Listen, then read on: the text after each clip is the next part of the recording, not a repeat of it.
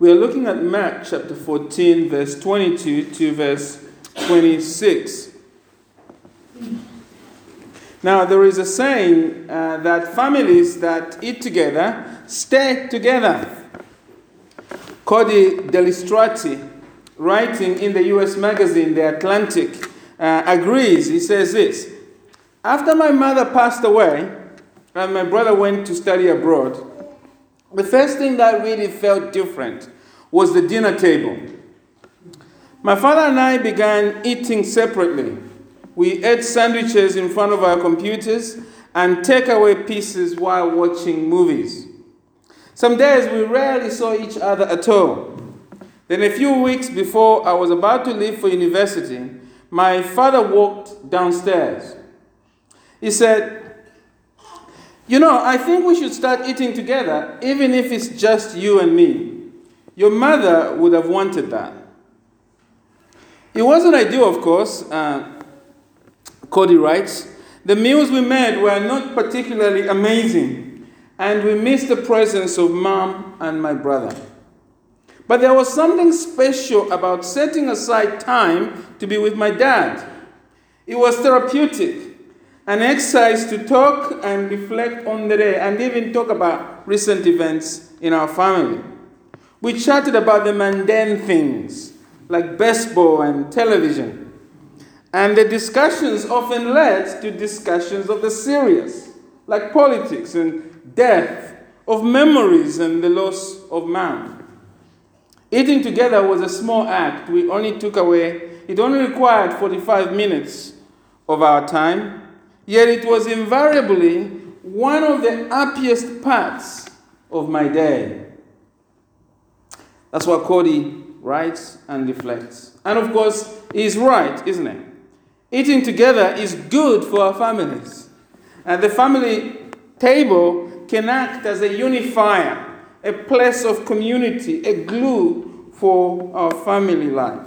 As I've been thinking about this, I've been challenged just for myself. How much time do I prioritize that? Have I organized my life in such a way that I can sit down with my wife and Abigail? Or am I living in such a way that's not possible? It's quite challenging, isn't it?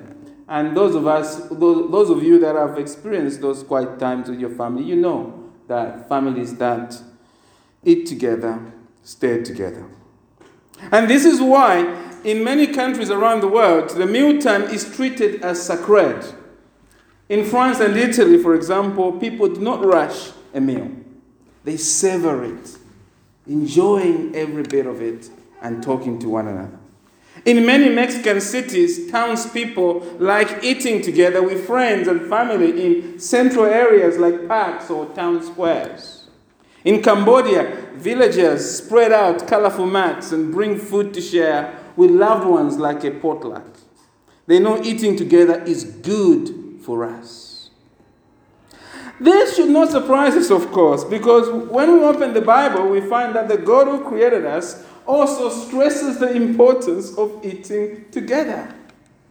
You see, when God first rescued his people Israel, he commanded them to have a national annual meal together called the Passover meal. The meal was a celebration of the birth of the nation. About 1,500 years before Jesus, you see, the people of Israel were enslaved by Pharaoh in Egypt. And after God sending many plagues to Egypt to loosen the iron grip of Pharaoh on his people, one night God decided to send a final deadly plague. He was going to send the angel of death. God was going to kill all the firstborn children of, listen to this, of everyone in the land, including the Jews, actually. The angel of death could not pass over the Jews simply because they were Jewish. In every home in Egypt of Jews and Egyptians, someone was going to die. The only way for anyone to escape is to do what God commanded. God said the people of Israel, in order to escape the angel of death, they had to kill a lamb and put the blood of the slain lamb on the doors as a sign of their faith in the one true God. And once they've done that, the slain lamb which they had slain, of course, should be roasted and eaten by each household that very night, along with the unleavened bread and bitter herbs. And the Israelites, the Bible tells us, did as God commanded. And so when the angel of death came, they were safe. He passed over them. And that's why it is called the Passover. After that night of God's judgment, Pharaoh, of course, agreed to let the people of Israel go. And they began their journey, or the exodus, to the promised land. And since that first Passover, the people of Israel celebrated their deliverance, their exodus, with the Passover meal of roast lamb and leavened bread and bitter herbs. Now, when we think about that national meal they were having every year, in one sense, the Passover meal is just like any family meal. We might say it helped Israel stay together. Families that eat together stay together. So it did that. It helped them do life together, to talk, to share memories of the past. But it was much more than that, the Passover meal. The Passover meal reminded Israel who they were, and most importantly, whose they were, as I was saying at Bible study on Friday. This is the critical question for all of us, is to know who we are and whose we are. And that's what the Passover meal really was trying to get across. It was really focusing on their identity located within the God who owned them. You see, as they celebrated the Passover, they remembered that they belonged to the one true God, Yahweh, who rescued them from Egypt for himself. They were not like other nations. They were a peculiar people, set apart for God, who had carried them on eagle's wings and brought them to himself. The Passover meal, you see, kept the people of Israel together by keeping them visually focused on God. Their hearts focused on God's love for them. But most importantly, the Passover meal pointed them forward in time. It was an embodied hope. It pointed them forward to the future coming of the true Passover Lamb of God, who would come in the future to save them, not so much from Pharaoh's iron grip, but from God himself, the wrath of God on sin. And if you've been with us for a while, you know this is the 108th sermon in Mark, and we have been looking at this person they longed for, the Lord Jesus Christ. Because the book of Mark is about the arrival of this Messiah, our Lord Jesus Christ. You see, the thing about the Bible is so amazing. What blows me up when I read the Bible is that it is one story, from Genesis to Revelation. All of the books, they're all pointing us forward. And the task of any preacher is to keep reminding you that we're looking at 66 books written as a coherent story. There's nothing like the Bible. It's one story. And in this story, we are now in Mark, aren't we? In the middle of this story. Because the book of Mark is about the arrival of this Messiah, this God, who God promised, our Lord Jesus. Mark is teaching us that Jesus is God himself entering human history to come and save us for himself. And this work of salvation that Jesus has come to accomplish, amazingly enough, is pictured in a special meal that Jesus celebrated on the night before his death. And today we're going to look at this meal, which is a meal within a meal, so to speak. It's in verse 22 to verse 26. I'll just read those verses for you again. And as they were eating, he took bread, and after blessing it, broke it, and gave it to them, and said, "Take, this is my body." And he took a cup, and when he had given thanks, he gave it to them, and they all drank of it. And he said to them, "This is my blood of the covenant, which is poured out for many. Truly I say to you, I will not drink again of the fruit of the vine until that day when I drink it new in the kingdom of God." And when they had sung a hymn, they went out to the Mount of Olives. This meal described here is sometimes called the Lord's table, or the Lord's Supper, or the communion. There are many ways we can describe it. There are many things we can say about the Lord's Supper. But I want us to focus not so much what the Bible in general says about the Lord's Supper. We are in Mark, so I want us to focus on what Mark says about the Lord's Supper. What that means, because there's a lot to say, so I'm just narrowing your focus on this. We'll touch on other parts if necessary, but let us focus on Mark's focus, so to speak, right?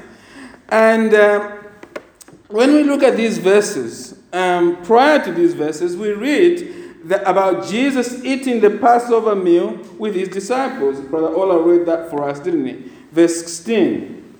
This is the context.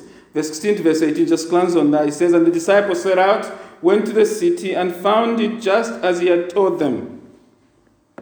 And they prepared the Passover, which is the Passover meal. And when it was evening, he came with the 12, and they were reclining at the table, and as they were reclining at the table and eating, Jesus said, truly I say to you, one of you will betray me, one who is eating with me. So he's having his Passover meal, the meal that God had instituted back in Egypt. So it is important for us when we understand the Lord's Supper, particularly in Mark, that we realize that it is within this broader context of Jesus having the Passover meal. That's so important. Now, the Passover meal is a beautiful ritual. The Jews still celebrate it today, of course. It follows a special format. The meal is conducted by the head of the house. In this case, it is Jesus, and the disciples are the family. There are 4 points within the meal, during the meal, when the presider gets up and he holds a cup or a glass of wine and explains the meaning of the meal. And these four cups of wine actually represents the 4 promises made by God to the people of Israel in Exodus chapter 6, verse 6 to 7. You can glance on that in your own time. Essentially, the promises were, first of all, for rescue from Egypt, freedom from slavery, salvation by God's power, and for a renewed relationship with God. And so when the Passover food is brought, it comes in after the first cup of wine has been drunk. But before people start to eat the lamb. So the food has been brought in, they haven't started eating the lamb. They're eating other things, but in the first cup of wine, they are just eating other things, they are not eating the lamb. That only happens, right, after the second cup of wine is drunk. So after the second cup of wine is drunk, then they get stuck into the meal proper. Now, when the meal is nearly eaten, the presider, in this case our Lord Jesus, stands up and blesses the third cup. And he does that with a prayer of thanksgiving. The presider actually uses the words from Deuteronomy 26 to bless the bread and the bitter herbs and the lamb by explaining what they represent. So, for example, he would show them that the bread, and then he would say, this is the bread of affliction, which our fathers ate in the wilderness. After the third cup, the people sing the Psalms 116 to 118. This is the Hallel Psalms. And then they drink the fourth cup. And that marks the end of the Passover. So it's all built around the singing of the Hallel Psalms and the 4 cups. The meal is wrapped. It's a beautiful ritual. Now, why am I saying this? Well, you need to know that because it is most likely that Jesus says the words in Mark 14, verse 23 to 25, between the second cup of wine and the third cup of wine, just before the Passover meal is fully eaten. It's more or less been eaten, but it hasn't fully finished. And what Jesus does is that instead of the usual blessings about the bread of affliction, Jesus gives it a twist. Look at verse 20. Look at verse 22 there. And as they were eating, he took bread and after blessing it, broke it and gave it to them. And said, take, this is my body. And then, as they are about to take the third cup, Jesus moves on to verse 23. This is the third cup. And he took a cup, and when he had given thanks, he gave it to them, and they all drank of it. And he said to them, "This is my blood of the covenant, which is poured out for many." But instead of taking, are you following me? After that, the fourth cup, which is what's supposed to happen, Jesus announced that the meal had come to an end. And they all got up and sang the hymn. Verse 25. "Truly I say to you, I will not drink again of the fruit of the vine. I'm not going to have the fourth cup until that day when I drink it in you in the kingdom of God." And when they had sung a hymn, they went out to the Mount of Olives. Jesus misses out what is called the consummation cup, and we'll come to that, of course, when we explore this further in the evening. But register that and come this evening, right? This is how the Lord Jesus inaugurated the Lord's Supper. And since then, the church has celebrated this meal. The question for us is this morning. What do these verses we just looked at teach us about why it is important for us as a church to celebrate the Lord's Supper? That's a question I just want to ask. Maybe you've been puzzled by that. Maybe you're already a believer. You think you know the answer. You'll be refreshed, hopefully, by what we're looking at. But that's the question we're asking.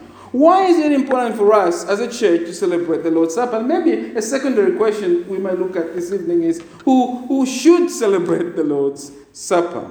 Well, there are 4 lessons we learn here. And this morning, as I said, I will tell you the first lesson only. And we'll look at the last 3 in the evening when we meet. So this sermon is actually a 2-part sermon. The first lesson is just one point for you to think about, is that the Lord's Supper celebrates the spiritual presence of Jesus among his people. The Lord's Supper celebrates, that's where we're going to start from. The Lord's Supper celebrates the spiritual presence of Jesus among his people. If you like, the Lord's Supper, if you're going to know anything about the Lord's Supper, is that it is a meal with Jesus, with the Lord Jesus Christ himself present among us. It is a big deal, we might say. Look at verse 22. "And as they were eating, the Lord Jesus took bread, and after blessing it, broke it, and gave it to them, and said, 'Take, this is my body.'" Now, you may have heard those words many times. You may have read this verse many times. What you may not be aware of, or you may be, is this. When Jesus says, "This is my body," in his mother tongue, the language of Aramaic, Jesus is literally saying, "my person," or "my whole being." That's what the Aramaic means. And in the Greek language that Mark is writing his account, the word Mark uses here is not conveying the physical body of Jesus, but the being of Jesus. His essence, his person. And so immediately we should pause there and reflect, isn't it? Because any idea that the bread is somehow turned into Jesus is foolish. Plainly foolish. It is foolish because it is Jesus holding that.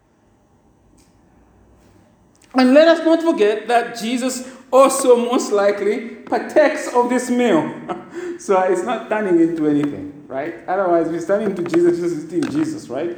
It all goes very strange because Jesus is there, right? So just keep that in mind. So these ideas that it turns into anything, Jesus is misguided, right? What Jesus is doing really is saying, look, he's promising that as we break the bread in this way, it is a celebration of him himself being present among us. The bread, if you like, in this case, is Jesus communicating that I am giving myself to you. He's saying that whenever we take the Lord's Supper, Jesus is always going to be spiritually present among us. That's the first thing he wants them to understand. This is Thursday night, the night before his crucifixion. Right? And Jesus is communicating to them, yes, you're going to desert me a few times, but whenever you celebrate this, know that I am present with you. I am spiritually present, not in the elements. He is present with them.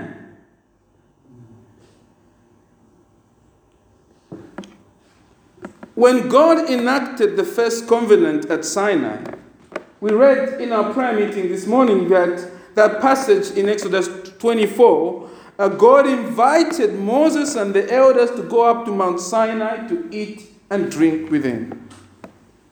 And they ate in the presence of God. And now, 1,500 years later, God has come in Jesus to eat with us. That's what's so amazing about this. But unlike when God ate with the elders of Israel, you remember this morning, for those who were here this morning, 70 elders went up there. The others couldn't come. But the amazing thing is that our Lord Jesus, God the Son, has come to eat with all who are truly repentant sinners. All who truly follow him. All who are genuinely converted. All who trust in Jesus are now welcome to sit at the Lord's Supper and eat with God himself present. We are invited to be in his presence. Now, of course, God is everywhere. But this is the means he has especially devised for us to understand that he is with us through this means of grace, the Lord's table. And so, beloved, understand this first and foremost, that the Lord's Supper, which you may regard as a boring subject, I appreciate that, right? It's not you don't want to talk about a meal, you want to just eat it, right? Right? But understand this, beloved, that the Lord's Supper is different from other meals. The Lord's Supper is first and foremost a celebration of the never-ending spiritual presence of Jesus, God the Son, until we see him face to face. And this is why it is important for all true believers to take part in the Lord's Supper. It is you accepting an invitation from Jesus to a meal with him. It's nothing less than that. When we put the Lord's Supper in the diary, when it's here, it is God issuing the invitation to you morning and evening on twice a month. And one of the most sad things I've seen among us as a fellowship is that some of us do not even bother to come to the Lord's Supper at our evening meetings. We just do the Lord's Supper when it's convenient for us.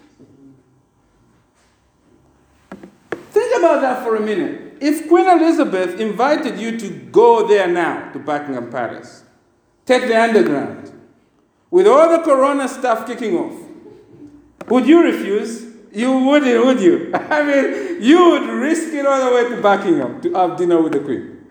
Why would you do that? Because of the privilege. Because the privilege outweighs the risk. What more, beloved, our Lord Jesus, the High King of Heaven, who invites you to come and sit at his table? Why would you willfully turn down an offer from him given to you to sit at his table? Why would you disregard his invitation? To willfully miss taking part in the Lord's Supper, if you're truly converted, is to show that you do not value communing with Jesus, who has invited you to come to his table. That raises huge questions, doesn't it? It shows that we are struggling to acknowledge the authority of the High King of Heaven on our lives. Our refusal to eat or be complacent about it is saying we are not family with him, actually. We are family by saying that we'd rather not be family. Imagine a family where people live together and don't ever eat. I had to think about that question. Imagine such a family. They never eat, they just, They do their own thing. They come from work, or they'll do the back work. Or they're just late coming from it. Can we really call such a people a family? No. No. They're not a family. They're a family in name only because they live separate lives. Now, I know there are so many complications in our lives, and, some of you are in very difficult family environments. I don't mean that as a critique of your family. I'm just throwing it out there for you to think and pray for that the Lord will help you in the families that you are to be a real family.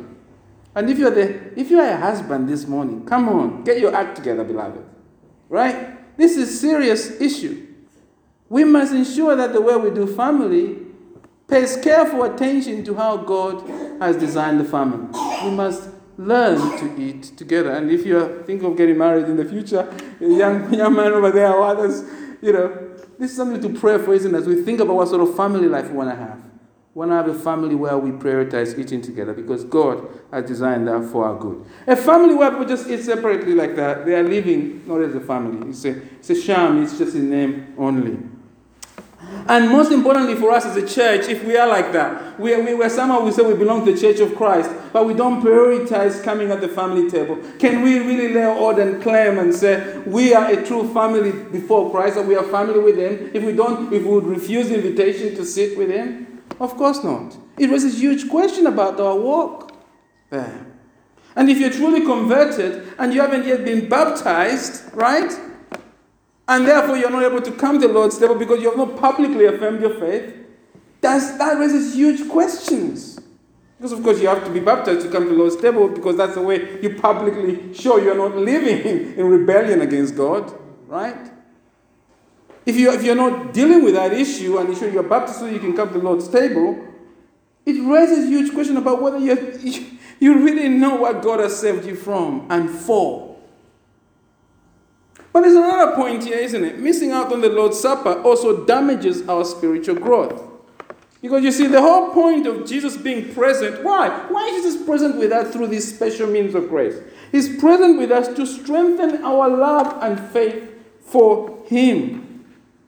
When we take the Lord's Supper, we are exercising faith that proclaims afresh that we believe Jesus is alive. That Jesus has risen from the grave. He is alive. He sat in heaven. And He is present among us through His Holy Spirit. It's an exercise of faith, isn't it? And as we exercise that faith, we are being renewed and strengthened in our love and commitment to Jesus, who is with us as we eat. So the first thing I want us to think about this morning is this. How seriously do you take this invitation from Jesus to be sat at His table? How seriously have you taken the Lord's Supper in your life?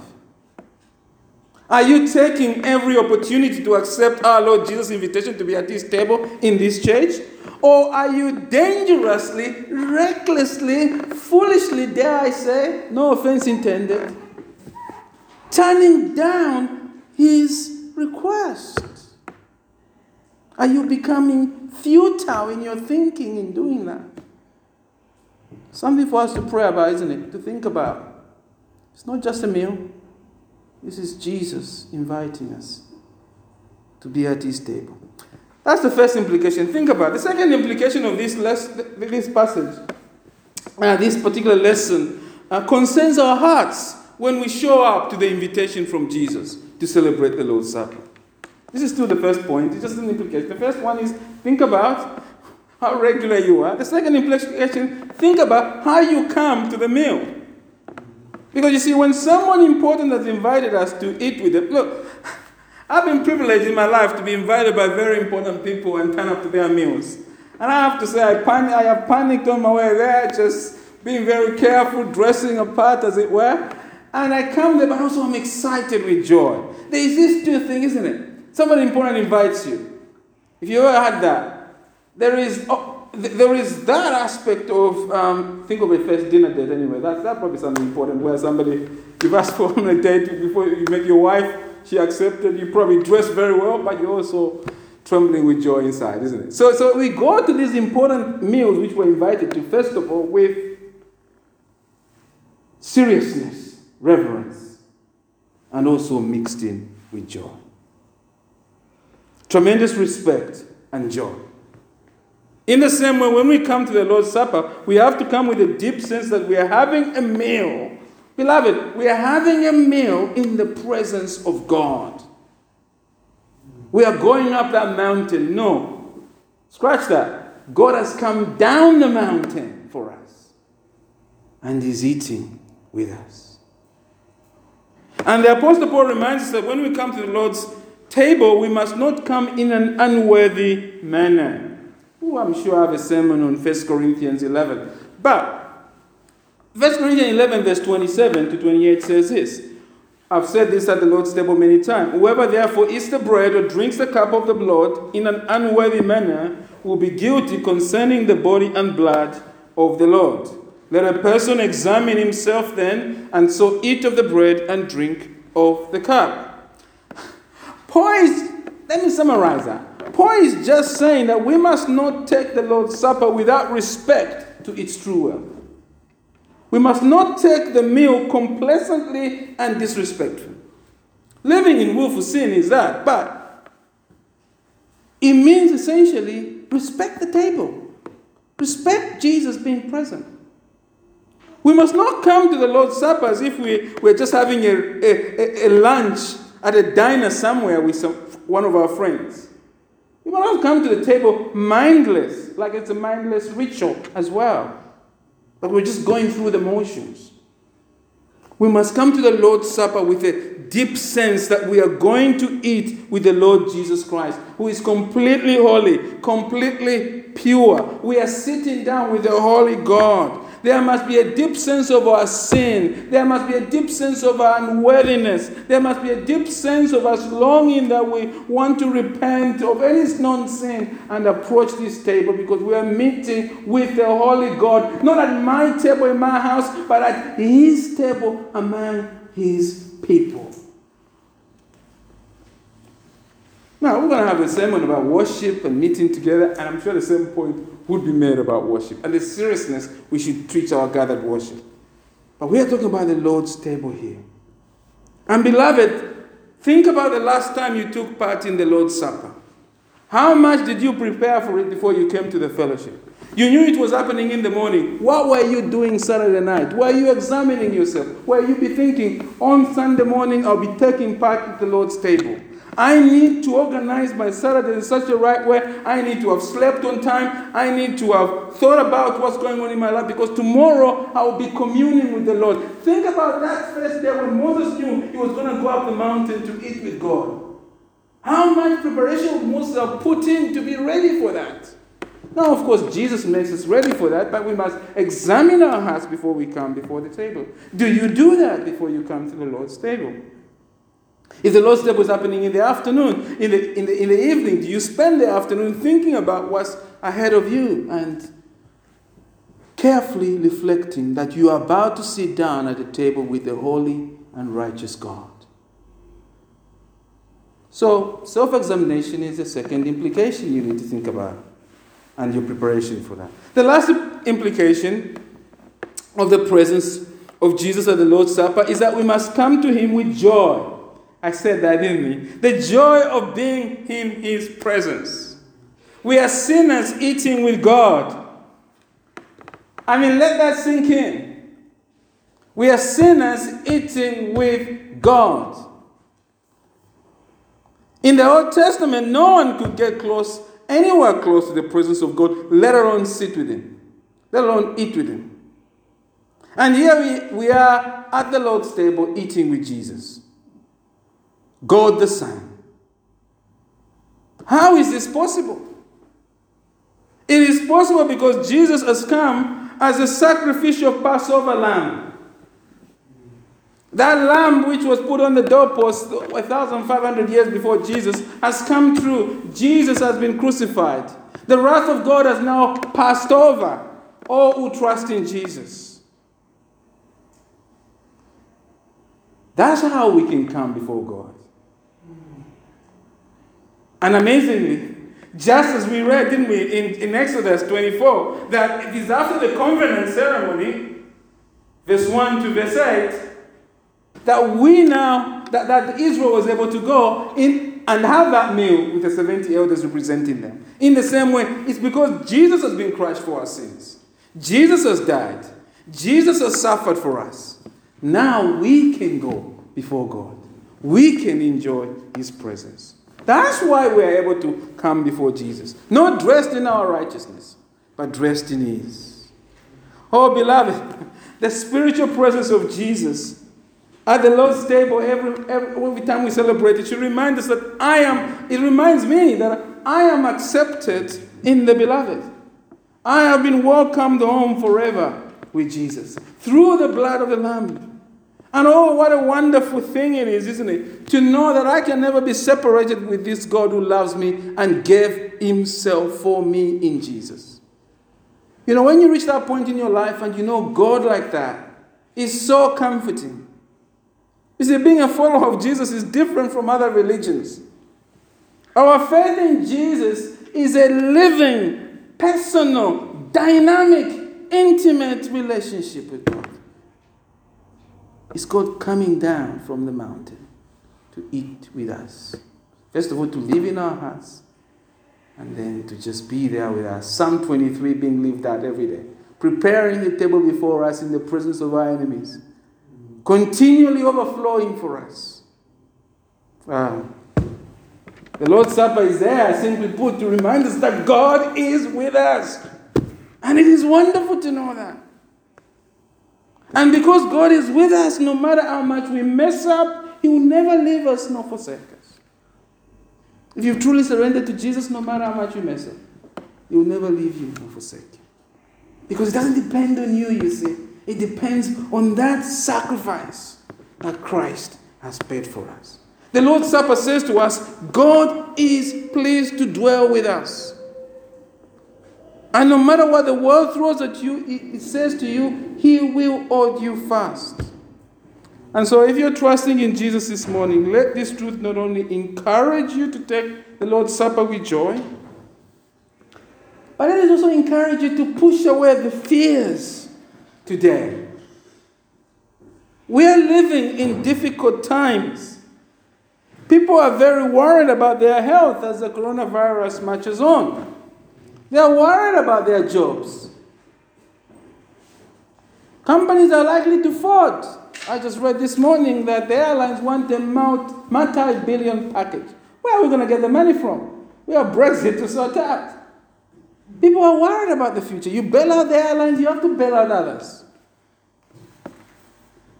There are loads of worries everywhere in these times we're living in. And it may get worse. Perhaps this is the last shaking. We don't know. So it's normal to worry, isn't it? But if you're a follower of Jesus, you see, the Lord has left you a visual image. Not just a visual image. He's left you something that you can test in your mouth. Those elements, as you test them, they are the gospel being tested, isn't it? You are being reminded that Jesus is always present with you. Not in the element, but there with you as you eat. Beloved, it is beyond description, and I can go on for a while. Today I haven't got my watch with me, so I probably have gone on for a while. I can go on for a while, but let this sink in. It is beyond description that sinners such as us are now welcomed into the presence of the Creator God, the author of life, the majestic glory, as Peter reminds us. How can the one who holds the very fabric of time and space say to me, Chola, a sinner, you are now welcome at my table. You are now with me forever. Wow. I'll spend eternity trying to find that out. It's just grace, isn't it?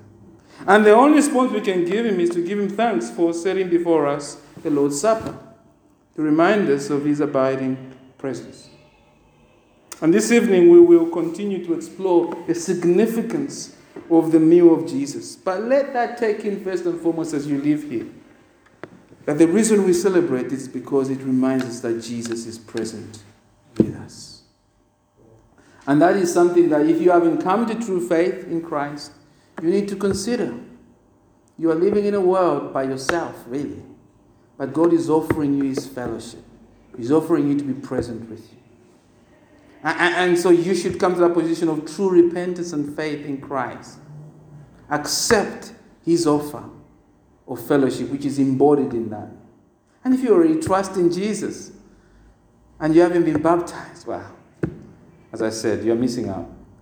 And you're spanning, you really, that'd be a better word I should use, you are rejecting Jesus' offer of that fellowship, that hand of fellowship as He's present with you there. Why would you do that if you have already repented? Set it right, become baptized, and join us at the Lord's table. And for those of you who trust in Jesus, well, I've already said, be encouraged by the real presence of Christ with us. Amen.